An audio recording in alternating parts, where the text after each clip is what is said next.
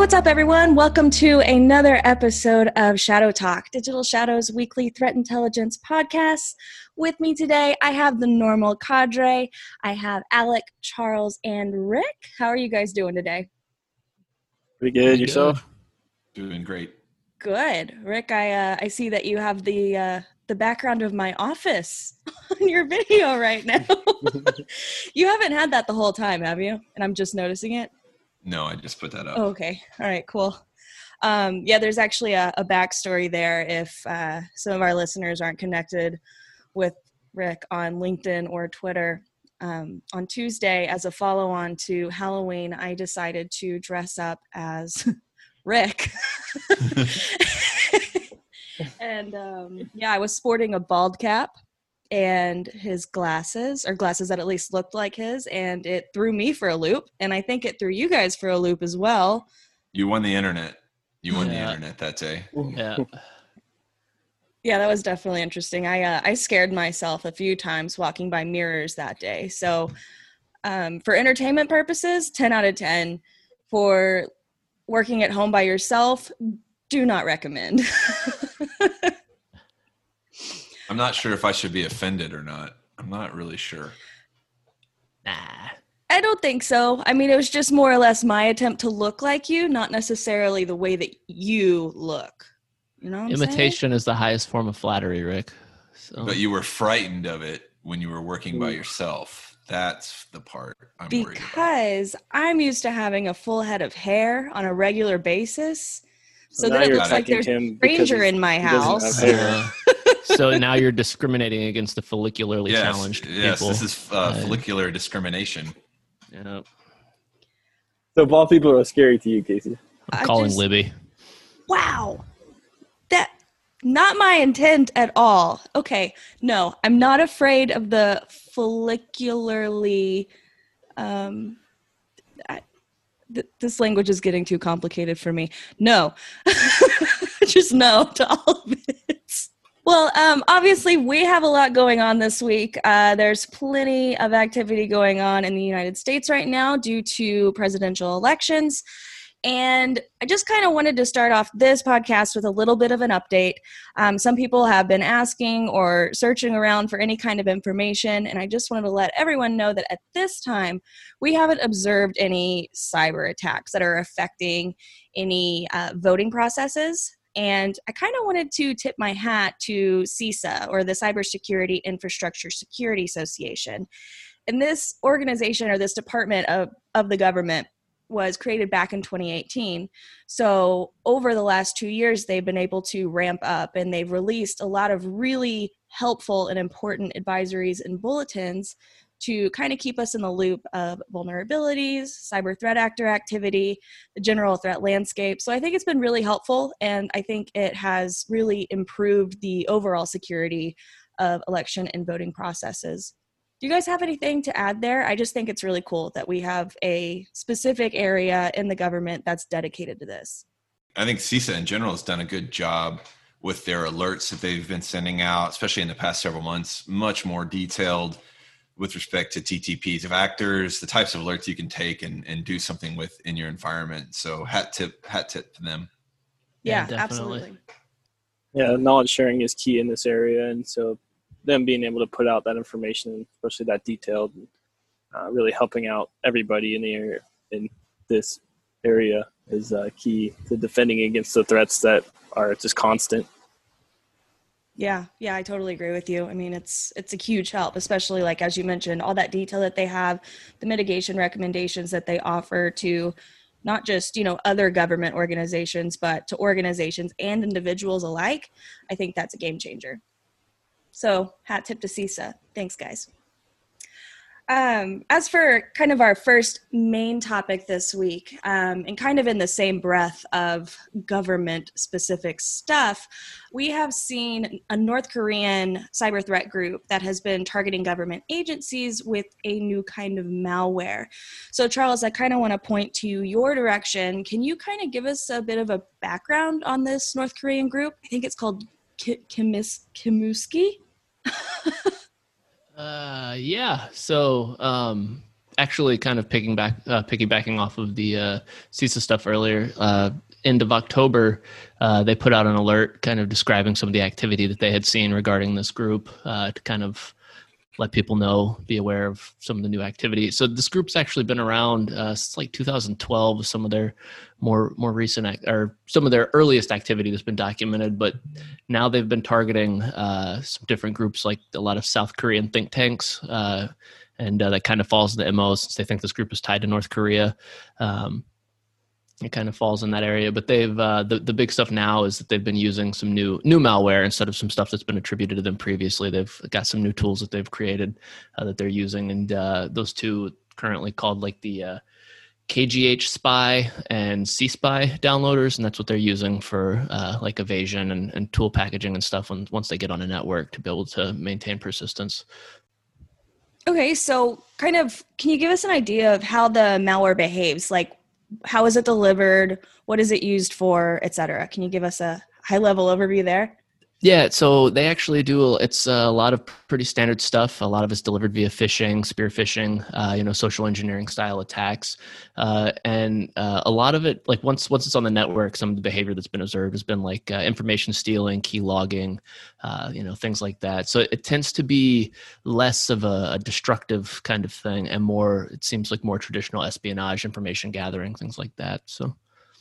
Okay, cool. So it kind of follows the same lines of the most common attack vectors for malware delivery. And then it also kind of pulls back to your historic espionage groups that are generally state associated. So interesting. Correct. Cool. Yeah. So I guess with this specific group, what do you think the motivation might be behind these attacks? I mean, we were talking espionage, but is there anything to kind of grab from that area? I think, like some of the groups are targeting a lot of the South Korean think tanks, things like that. Like I think it's just trying to get an idea maybe of some like policy changes, things like that, like stuff that might be being worked on in the South Korean government or other governments around the world. Kind of just, standard information gathering stuff. That way North Korea can kind of adapt their posture and some of their policies and how they present themselves to the world. So. Okay, sweet. Thank you, Charles. Appreciate that one.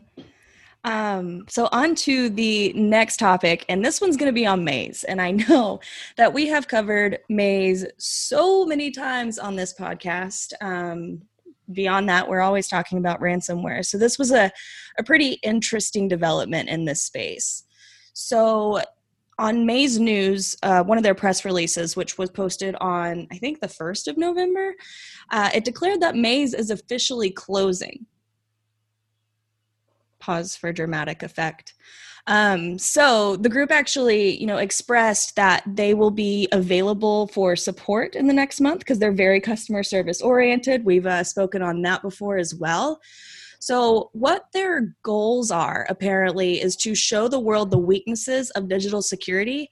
And then they went on to warn that cyber criminals could cause significant damage without correction, which could even risk human life. So this perspective from such a highly successful ransomware group who have profited millions off of attacks kind of shows that they view their crimes as helpful. Beyond that, they've also referred to their victims as quote unquote clients. And that's almost as if they believed that the victim organizations indirectly hired them as kind of security professionals. So it's interesting to see that this group is completely backing out of the ransomware game, but we have seen other... but are they? Yeah, I know, Dun, exactly. dun, dun. Yeah.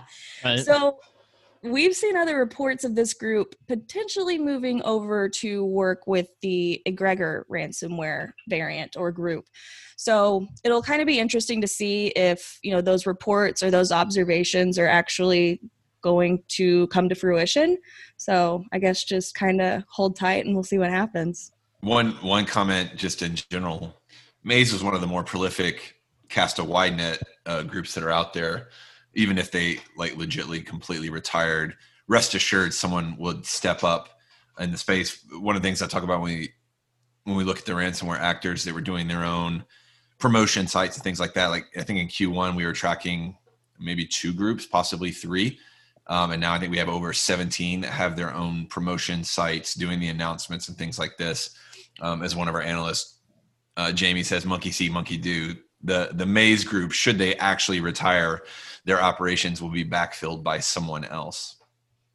Oh yeah. Yeah, by all definitely. means. And we've seen this before, like with GameCrab. GameCrab, about May or so of last year, they decided to, hey, we've made enough money, we're going to go ahead and retire. And then enter the scene, we see Our Evil or Sodno Kibi come about, and there's a lot of speculation that there's a lot to show that there is similarities between the source code of GameCrab and the source code of Our Evil.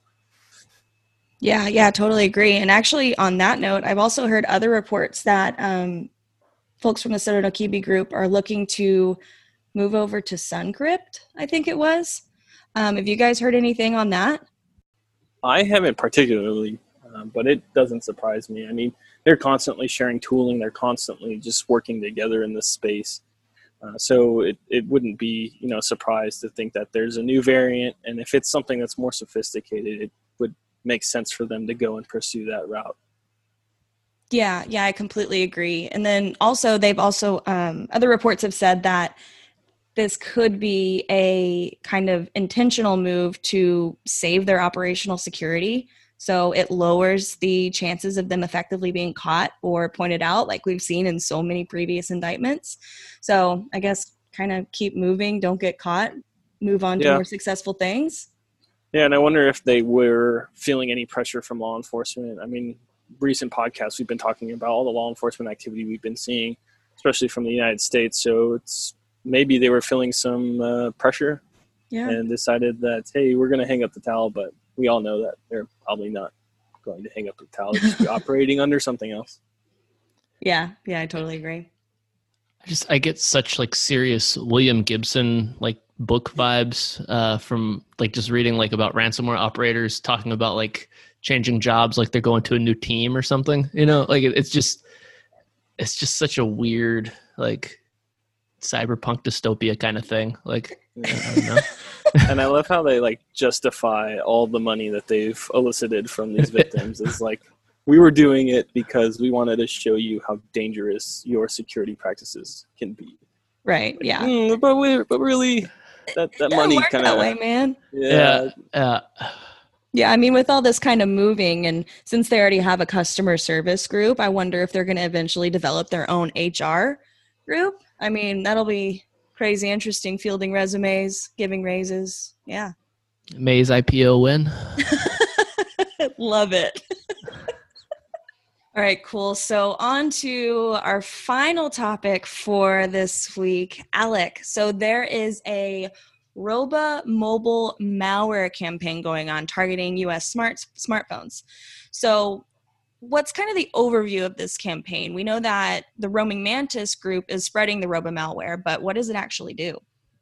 Yeah. So the believed to be China-based Roaming Mantis threat group, they've been observed targeting mobile devices in the United States. And so this version specifically of Wroba steals information, can harvest financial data, and then it actually can send text to self-propagate. So it'll send a text to another phone and then continue to propagate that way.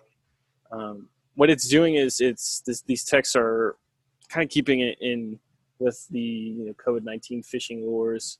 It's appearing as like a text saying your parcel is out for delivery. Click here to go ahead and confirm it, and so that way you'll receive it. And as online shopping has become so apparent in a time where everybody's working from home or just staying home in general, so it keeps in line with kind of those like phishing lures that we've seen in response to COVID-19.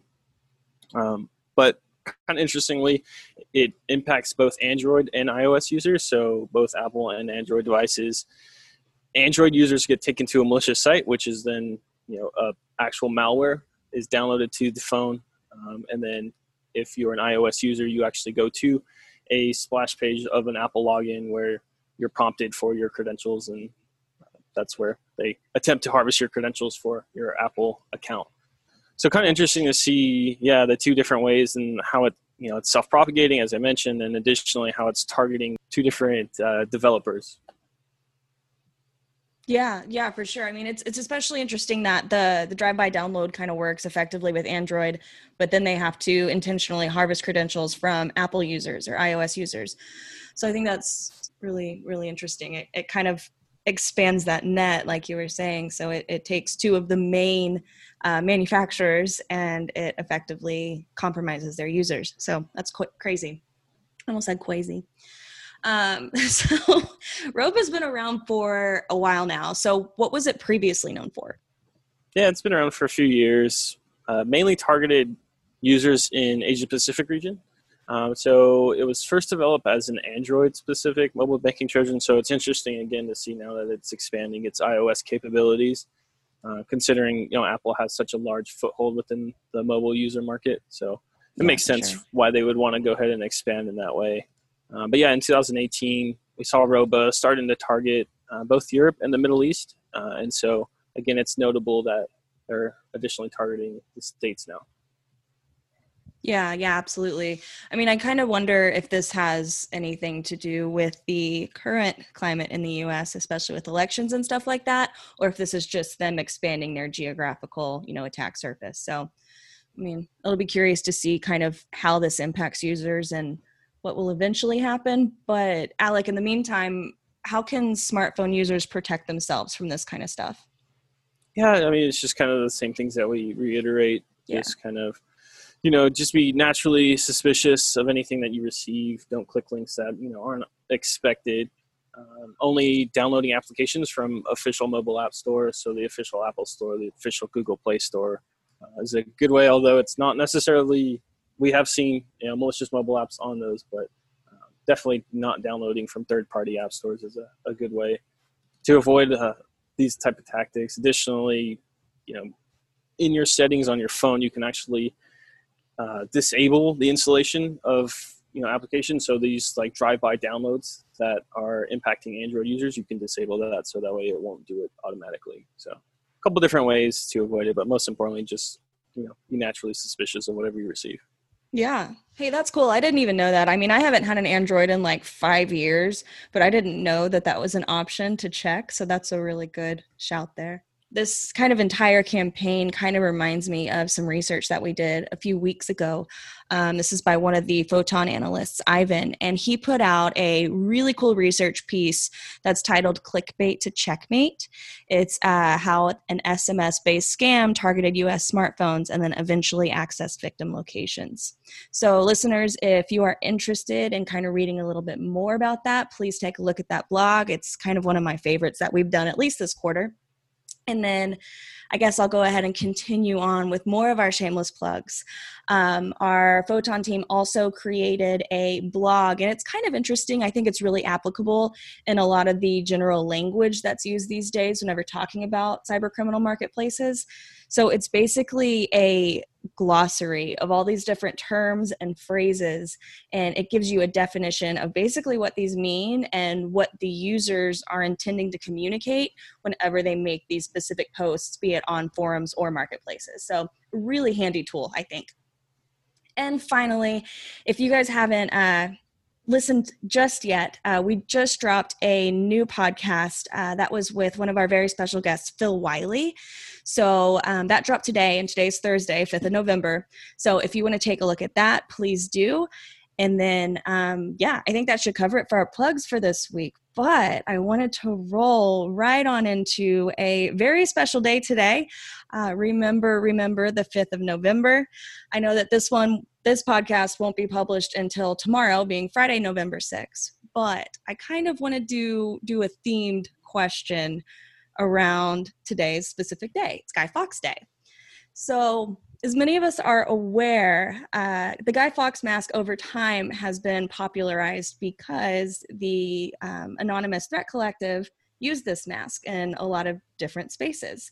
So I was wondering, if you guys were a part of a threat collective, what kind of mask would you use? One of those creepy horse head masks for sure. Ooh, that's good. Facial mask that like rejuvenates nutrients on your skin. There you go. Ooh, that's good. Yeah. They Although have I some see my with, wife wearing them sometimes, and it scares me. What if I'm not expecting to see that? Good clay mask. Does she do the cucumbers on her eyes too? He's like, Sorry. Oh, the Piper, the puppy, was going a little crazy, so I was muted. Yes, she does that. Right on. I mean, they have some that look like animals now on the mask part. Like I just did a sloth one like 2 months ago. That was pretty great. But yeah. Let's just do morph suits. All right. All right, cool. Well, I think that should wrap us up for this week. Thanks so much, listeners, for tuning in again. Thank you, guests. Really appreciate you for joining me here. Always happy to be here. Yeah. Stay safe. Y'all have a good one.